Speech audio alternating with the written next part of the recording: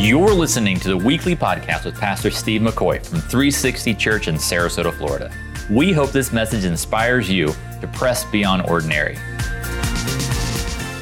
So we continue this conversation that we just started last week, and the focus of this conversation is how to prepare ourselves for the coming storm that we can already sense happening. What do I mean by that?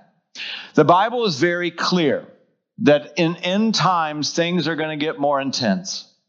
And we are going to, the massive population is going to experience a time the Bible will refer to as the tribulation.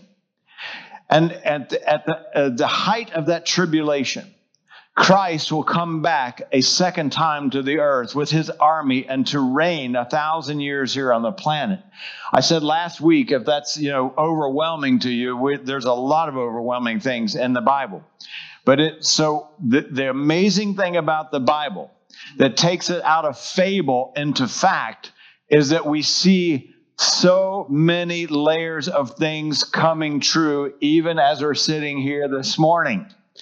So as I was thinking about this week, I was reminded that about 1 week from today, hurricane season starts in Florida. Now, we recognize that we've had a lot of people moving, from places in the nation to Florida recently for reasons that, I won't get into this morning, but they're moving.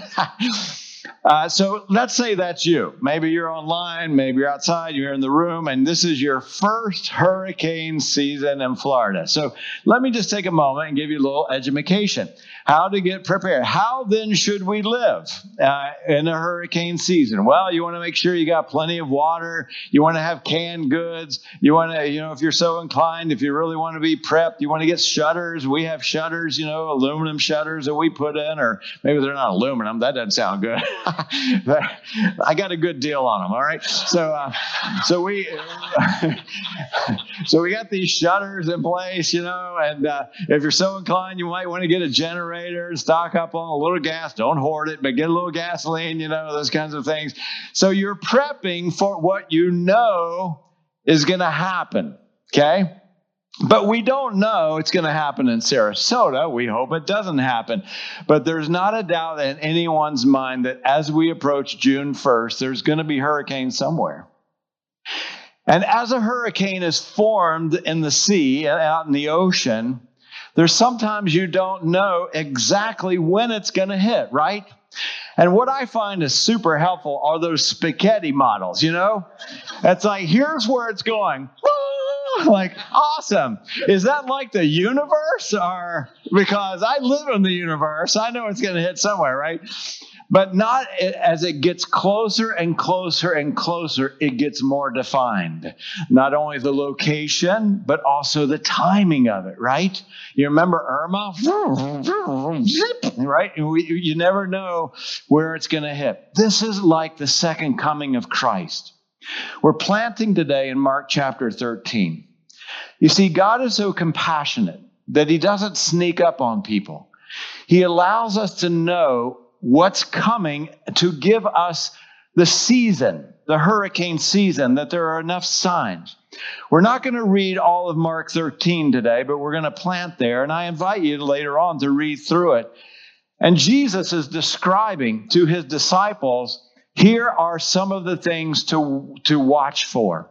When you're reading about the end times in the Bible, you have to be kind of careful because it kind of weaves in and out. Sometimes you think, am I reading about the extraction of the church called the rapture? Am I reading about the second coming? Am I reading about the tribulation?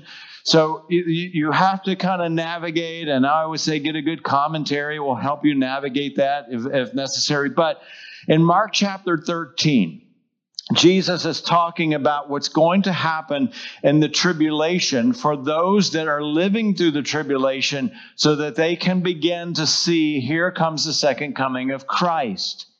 For us, I think the same principles apply. Jesus gives not only some indicators of what's going to happen, but he also gives a command. Then how should we live right now? You see, for me, I'll share this probably frequently through this collection. I'm as interested in the facts of the end times as anybody else, But I don't want that to be my primary focus, so that I become an expert on the happenings that are coming, as opposed to how do I live then in light of Christ's coming? How do I live right now? Because I think that is the thing that matters to God. We begin then in Mark chapter 13 today, and we start in verse 32.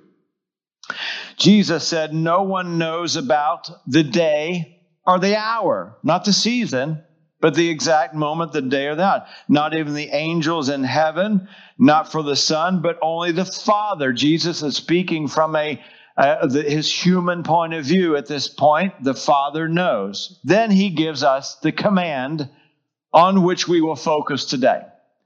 Because of this, because of the coming of Christ a second time, because we know that Christ will come and take his church out.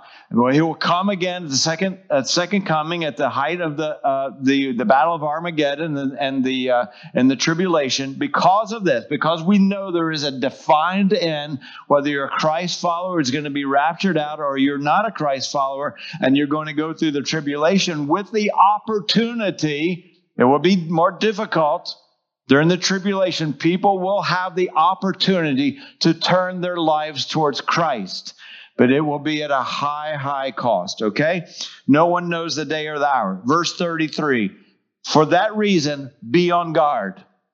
Be alert." This is our focus today. "You do not know when the time will come." So today, I want to tap into your imagination, okay? So sitting in the room today, if you're at home, you can imagine we're sitting in a room full of people.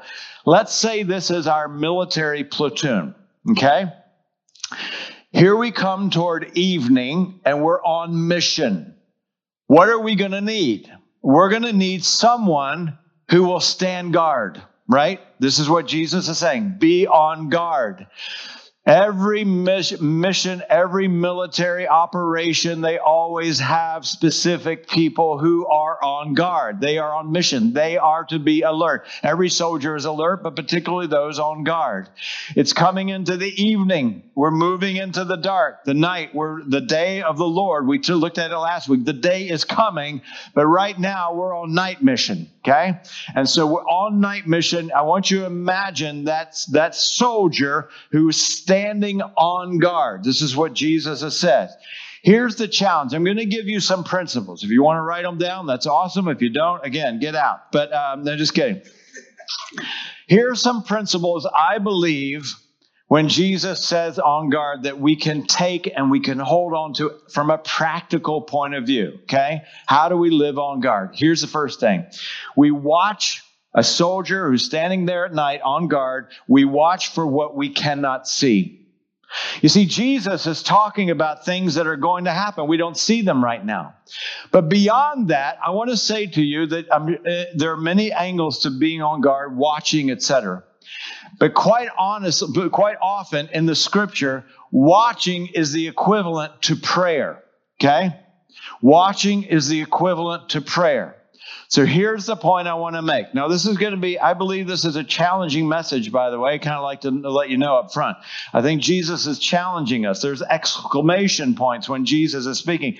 Be on guard, exclamation point. Be alert, exclamation point. Because this is serious business. This is not playing church. This is not Sunday school. This is a very hey, this is man, be up for it, right? Be vigilant.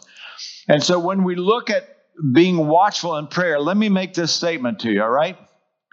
We will never understand the supernatural world if we're only saturated in the natural world, okay?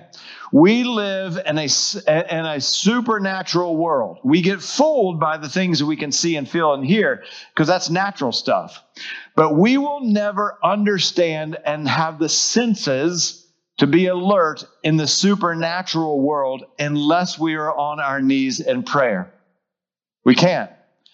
So when you imagine you're a soldier, you're standing out there, you're on guard. Do you know you hear more things at night? You literally do. That's why you can hear like I live somewhat close to the I-75. I can hear the traffic on I-75 at night. How come I can't hear that during the day? Because there's so much other noise happening, traffic, etc. But at night, have you ever noticed that you hear things? Believe it or not, I was in one of my many college jobs, I was a security guard. That's funny, isn't it? I mean, yeah. Go ahead and laugh. So I felt like Barney Fife, but the only difference was I didn't even get one bullet or anything, man. Not even like a pocket knife. And it was in downtown Richmond, Virginia, and it was just in a kind of a tough part of the city, and I had to close up shop. And I had to wait till everybody's going. And it was my job to shut down the lights and lock everything up. And then I had a bicycle. I didn't drive. I had a bicycle. That was my getaway vehicle.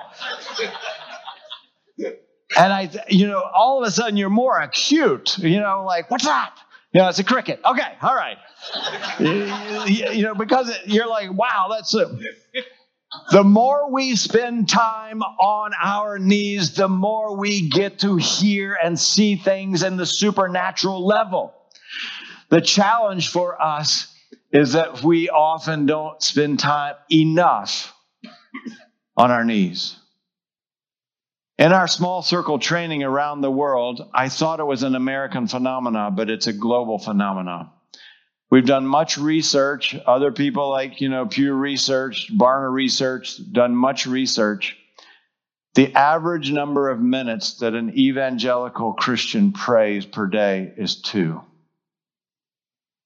Now, before we throw any rocks, the average number of minutes for an evangelical pastor to pray, 5 minutes. But at least we can say we're praying twice as much as you guys. My point is that with just that much view, just that much time, that little amount of time, we don't stand a chance to be tuned in. Let me remind you, Ephesians chapter 6, verse 12, our struggle is not against the things that we see, flesh and blood, but they are against the rulers, the authorities, against the powers of this what? Night world, dark world, against the spiritual forces of evil in the heavenly realms. Dorothy, we're not in Kansas anymore. This is I know, come to church and everything, it looks nice, we're all dressed up, we're all photoshopped, I get all that. That's good, there's no problem with that. I'm just saying, Jesus is saying, we ain't playing. This is serious, as you'll see. I just want to, I want to also remind us in 1 Peter chapter 5, verse 8, your adversary, the devil, he prowls.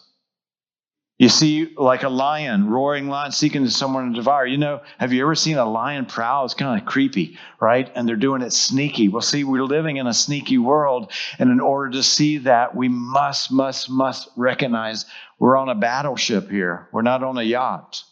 In fact, I saw this picture this week. It just says it all. How about that one?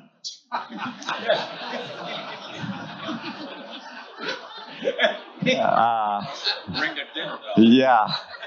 If you're listening to the audio, it's a yacht with a water slide going into a pack of sharks. So, in this sense, I as a leader and as a follower of Christ, it is convicting.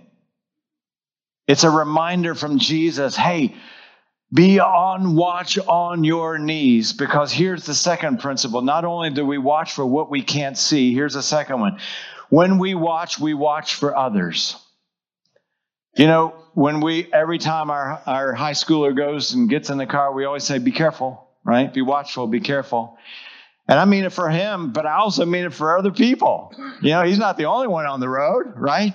Be careful for other people. And we've told them stories and, to try to scare them into an alertness, like here's what can happen, et cetera, et cetera. But we're saying, hey, be careful for other people. Watch what Jesus says in the very next verse, Mark 13:34. He said, let me tell you, it's always like breaking it down for you, right? It's like a story. He goes, it's like a man going away. He's speaking of himself. Jesus was here. He's going away. He's coming back. It's like a man going away.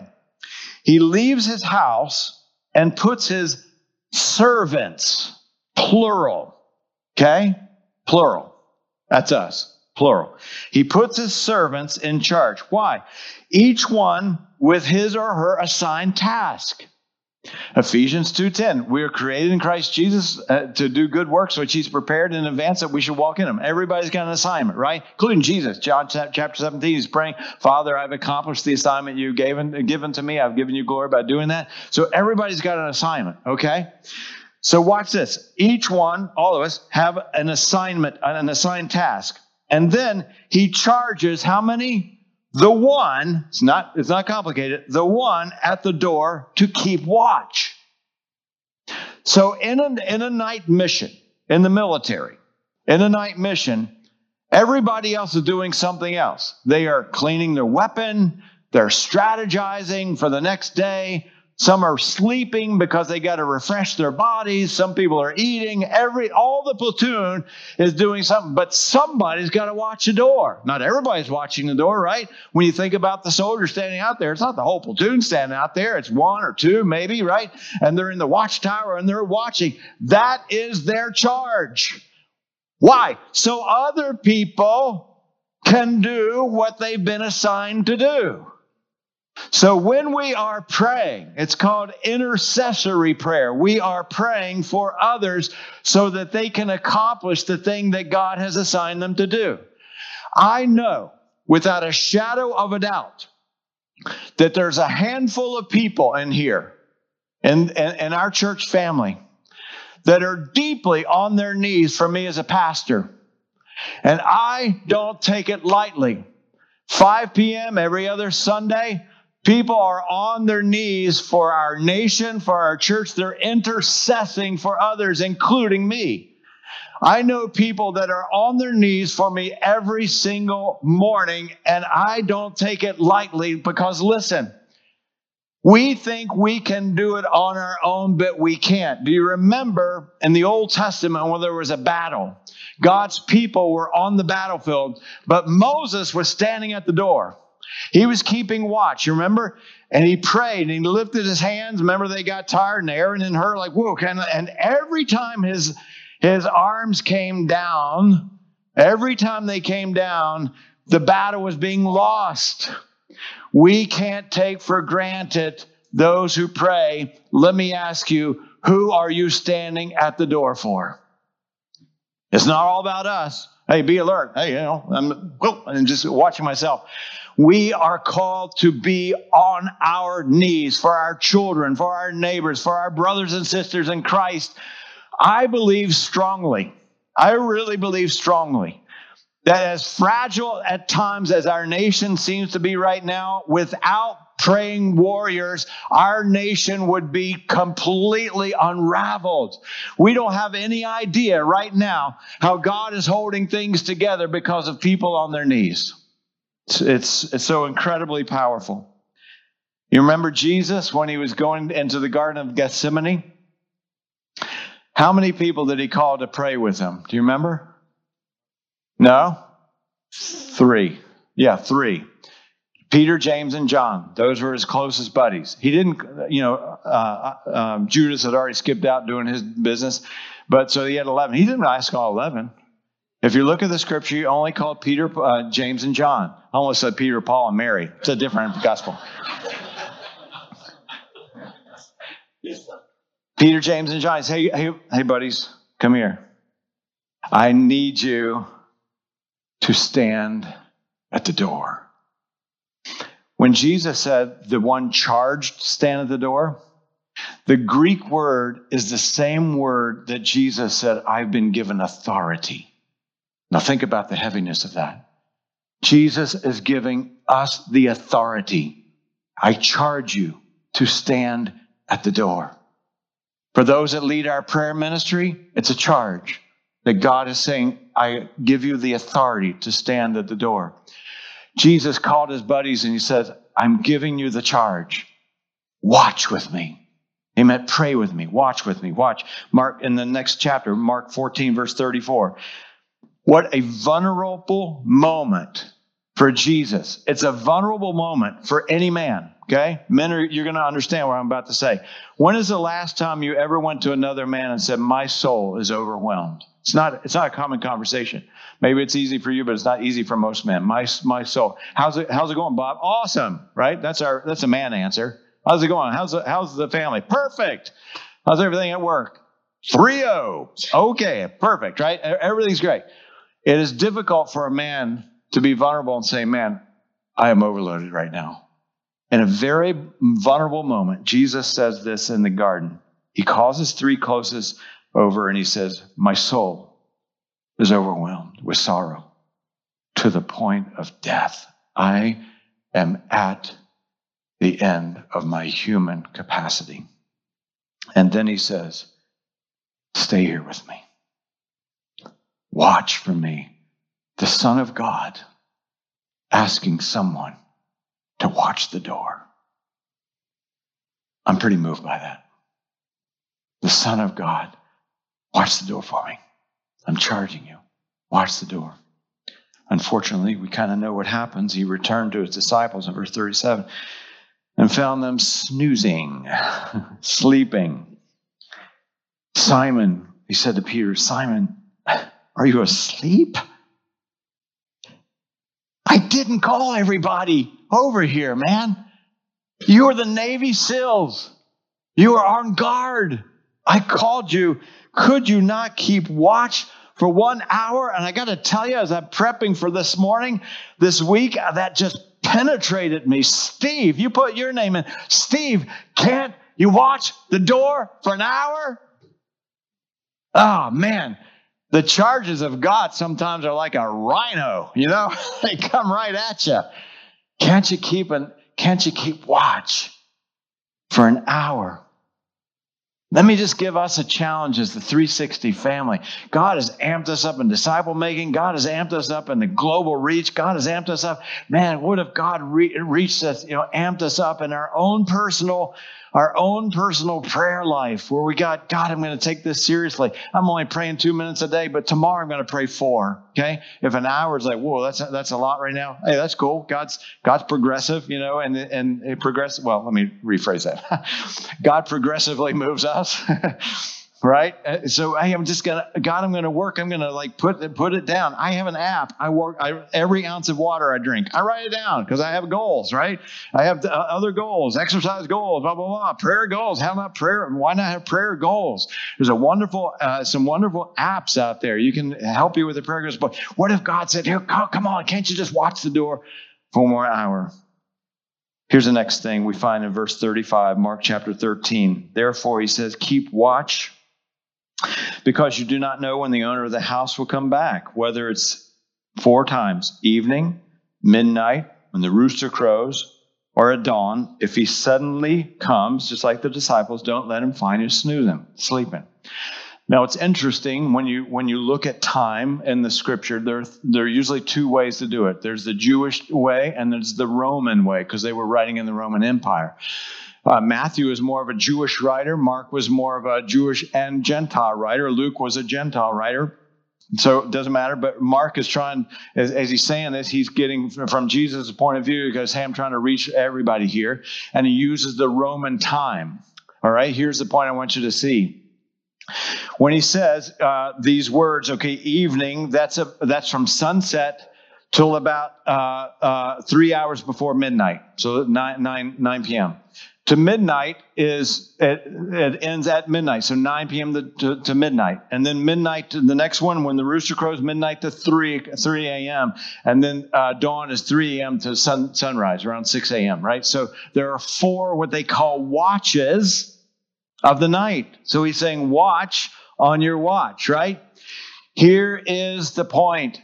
There is not like, okay, guys, here it's like a guy coming back, an owner coming back. I need you to watch until, 10 p.m. and then just call it a night. Just come back, let's start when the sun comes up, because that's when. No, he's saying, I want you to watch it every hour, because the next principle is a guard can never let up. A guard can never let up. This is every watch. This is every chapter of your life. This is every week of your life. This is every day of your life.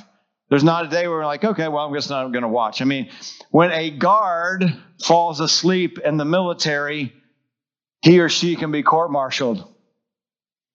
It's as if they've deserted their post. They've deserted their assignment. That's how serious it is. And it's interesting that Jesus says, I want you to look every single watch. And it's difficult. I get it. So yesterday, my Connect group, it's a men's group. We do physical activity and stuff like that. And last week we played volleyball. I've never played volleyball before. That was kind of fun. This week we meet. We kind of never know what we're going to do. We met up at Title Boxing Club, and they have like 30 bags in there, and they tape your hands up. We got there early in the morning, tape your hands up, gloves and blah blah blah. And you have an instructor. He's music's pumping. All of a sudden you're kind of feeling like Rocky, and all that. And he's got a little microphone like this one, and he's yelling out stuff. And before they give you a little instruction, jab, cross, right? And then he says, okay, let me add another one. It's going to be a hook and then an uppercut. And so if you were just like, okay, let's do uppercuts, no problem. I get it, right? And you're doing this. So let's just do jab, cross, like that. It's great exercise. But then he goes, okay, we're going to do jab, cross, hook, jab, cross, undercut.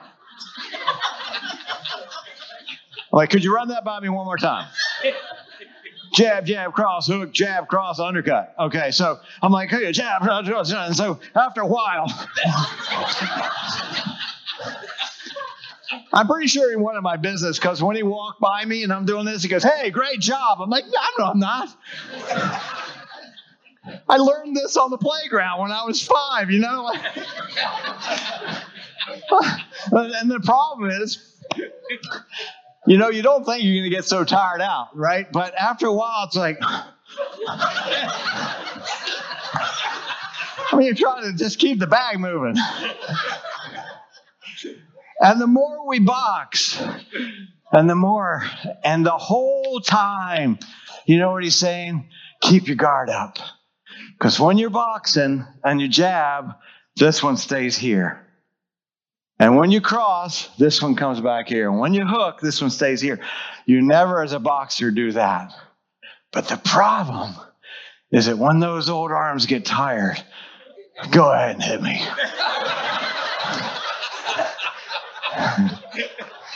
You see?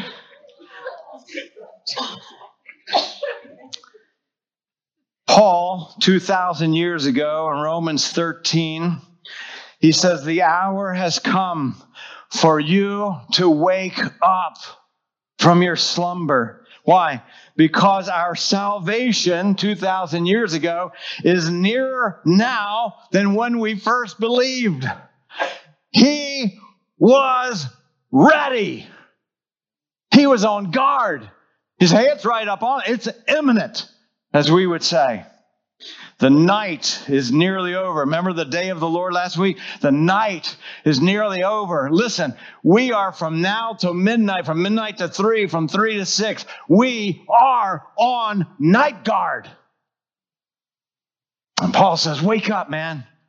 Wake up. This ain't a game. Keep your guard up and alive. The day is almost here. People ask me, when do you think the second coming is? This is how cults begin. I'm going to tell you this morning exactly when this. Here's when the second coming. Are you ready? You writing this down? Now you're taking notes. I'm with you. The second coming is 2,000 years closer than it was when Paul wrote. How's that? Is that good enough for you? We're close.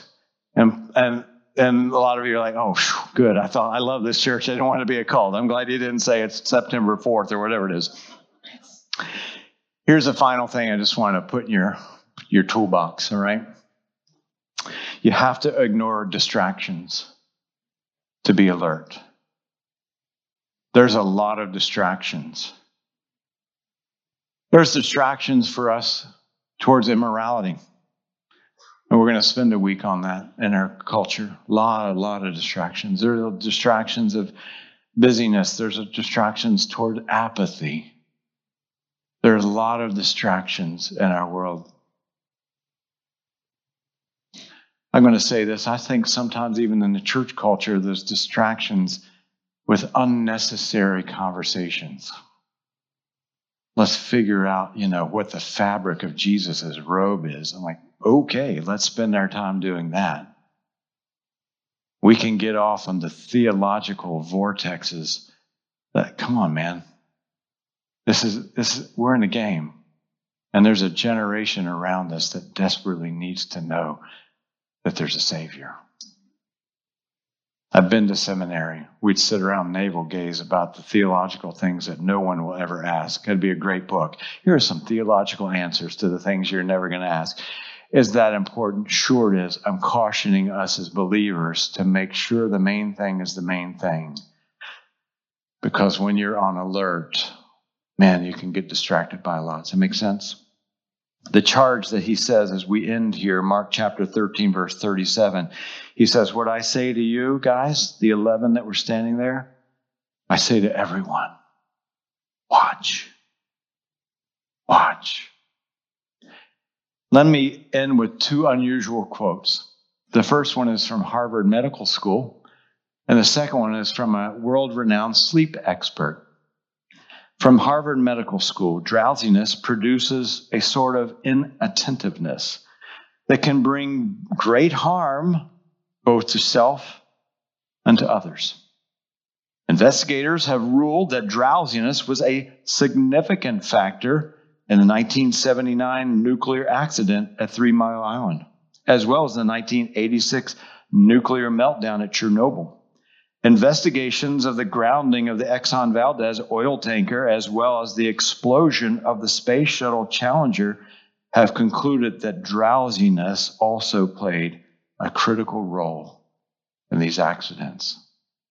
Are you smelling what I'm cooking? You see, these are physical, natural disasters because people that were charged to watch the door got drowsy. Finally, from Dr. Max Herchkowitz, a renowned sleep expert, people can grow accustomed to being drowsy.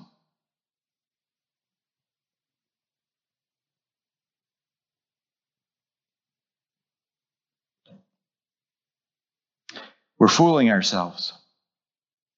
We're running on half a battery, and then we think we're okay. And we don't even know what it's like to be alert anymore. Thank you for joining us, and special thanks for those of you who give generously to make this ministry possible. If you enjoyed the podcast, you can also subscribe or share it with your friends. For more information about 360 Church, visit us at the360church.com.